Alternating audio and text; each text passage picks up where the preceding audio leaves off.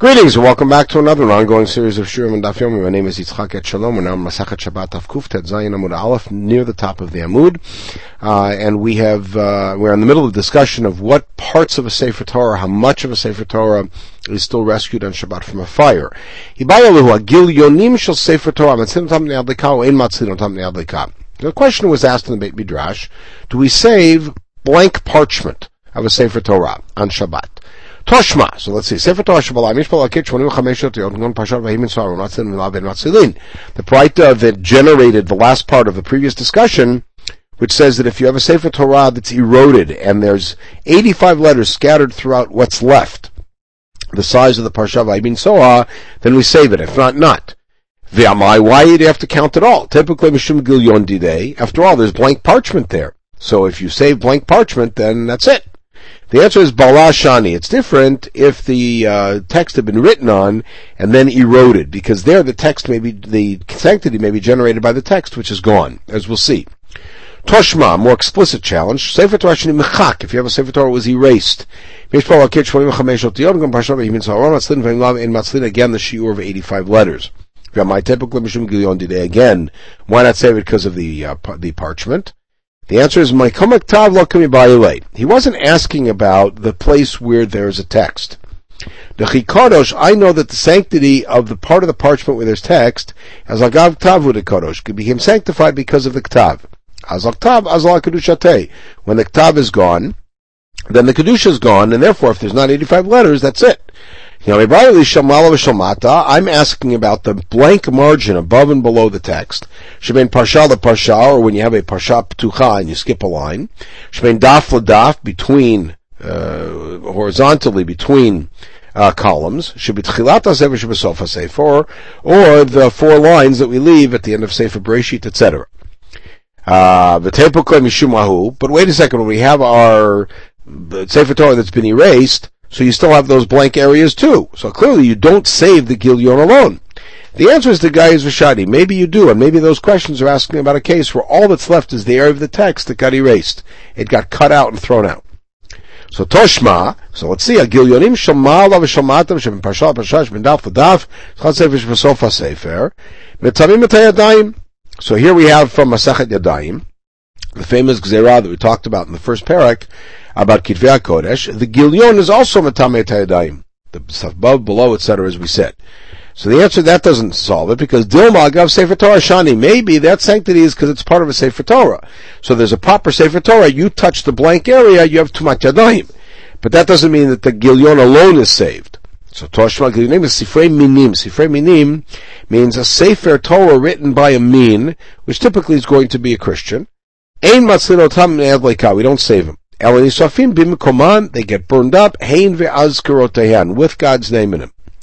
My love Gilyon the Sefer Torah. Doesn't Gilyon here mean a Sefer Torah's parchment or margin? No, Gilyonim the Sifrei Minim. It means the parchment, the blank parchment on Sifrei Minim. So Hashta Sifrei Minim Gufayu Ein Matzlin Gilyonim Mibaya? Well, why would they mention that? If you don't save the text itself, certainly you don't save the parchment. So what it means is to say that the text itself is like the Gilyonim of the text. We don't save any of it. So let's see how this works. Gufa Gilyonim Sifrei Minim Ein Matzlin Ne'ad Leka. Rabbi Yossi Omer Bechol Koderet HaZkarot Shelahen. If it's not Shabbat, here's what you do: you cut out Hashem's name, V'gonzan, those you bury. Rashar Sofan, you have to burn the rest. Not just let it burn in a fire. You have to burn the rest. You have to destroy these Sefer Torah written by the Minim. Amar Rabbi Tarfon, Akapeach et Banai, Shem Yavov Liadi, Shani Asrof Otam Bet HaZkarot Shebahen. He took an oath that if I would have such a scroll come to me, I would burn them with God's name in them. Shafilu Adam Rodef Acharav L'Horgo, even if a man is chasing you, or you're being chased by a snake that wants to bite you and kill you, you could hide in a pagan temple. But you cannot hide in the sanctuaries of the Minim. Why? Because these people know God, and they rejected God. The pagans, what they don't know, so they're not rejecting something that they knew, they're just mistaken. Regarding the minim, the text says, you put your memory behind the door and behind the mezuzah, meaning you knew about God and you walked away. This is evidently a reference to the early Christians. Rabbi Shmuel Kal Vachomer, so he adds on to that.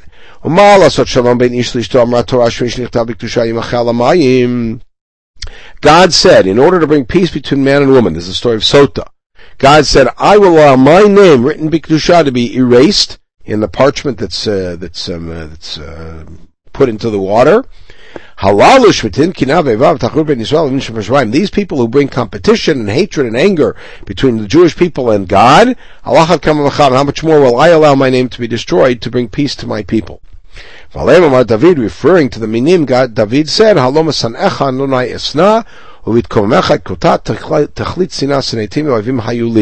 they are those who cause people to hate you, God. I hate them. Those who rise up against you, I will challenge. I hate them with an utmost hatred. We don't save their texts from a fire. Or from anything else that destroys them. So, we asked him the following question. Be'avidan was a pagan temple in Bavel. Can we save them? He wasn't sure. So what's this Be'avidan? So we'll find out. Rav lo azel leve'avidan v'choshken leve'nitzrafi. Leve'nitzrafi was evidently a temple that was related to the Zoroastrian cult. Be'avidan was evidently a place where the early Christians and the Jews would debate, and they would have Sfarim written there. So Rav refused to go to Be'avidan. Certainly wouldn't go to Be'nitzrafi. Shmuel leve'nitzrafi lo azil. He wouldn't go to Be'nitzrafi, but Be'avidan azil he would go. Amrulei the Ravas. They said to Rav, "My tamalo atid leve'avidan. Why don't you come?" It's a big tree in the way. I can't. It's in my way. Neakre, we'll uproot it. The place is difficult for me, and he avoided this. Marbar Yosef Amar, I'm from there. I'm not afraid of those guys. Zimna Chada Azil, he went once. Baal Lisakuni, he ended up in danger.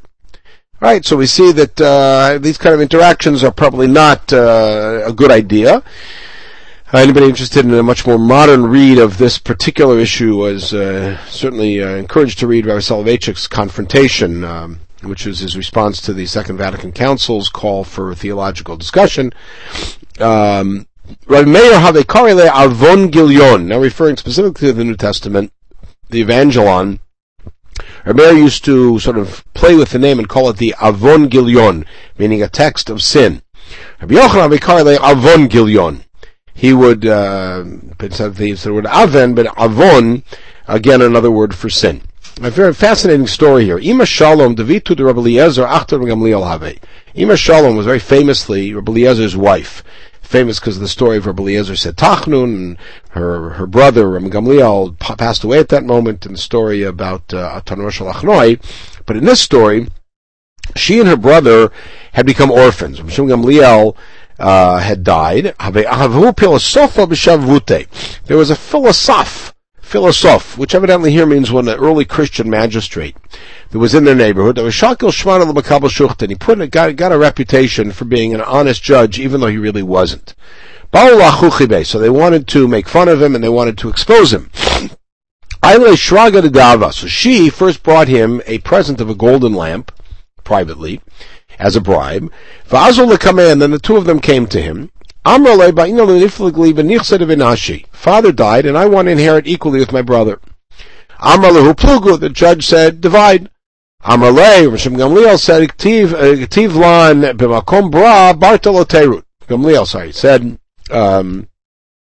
said that in our Torah it says that where there is a son, the daughter does not inherit. Amarle, the judge said, from the minute you were exiled from your land, meaning the destruction of the Beit HaMikdash, in Atilat Oraita de Moshe, Moshe's law was taken away, V'yehivat Avon Gilyon, and the Evangelon was given. And it says there, and nobody's ever been able to find this quote in the New Testament, Bra ubarta kachada yirtun, sons and daughters inherit equally.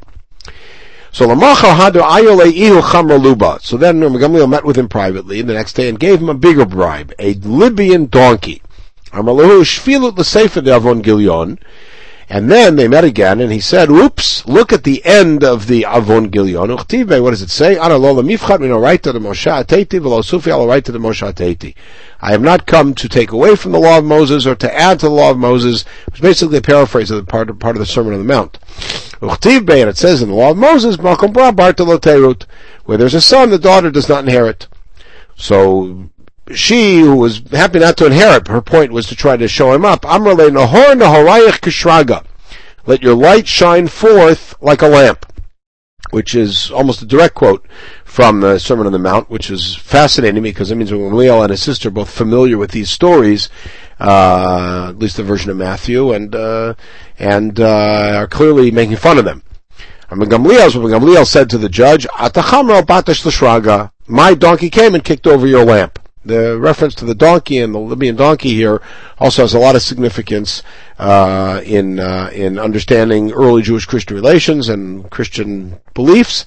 But in any case, this is Chazal's one of the many examples of where Chazal took direct aim at that.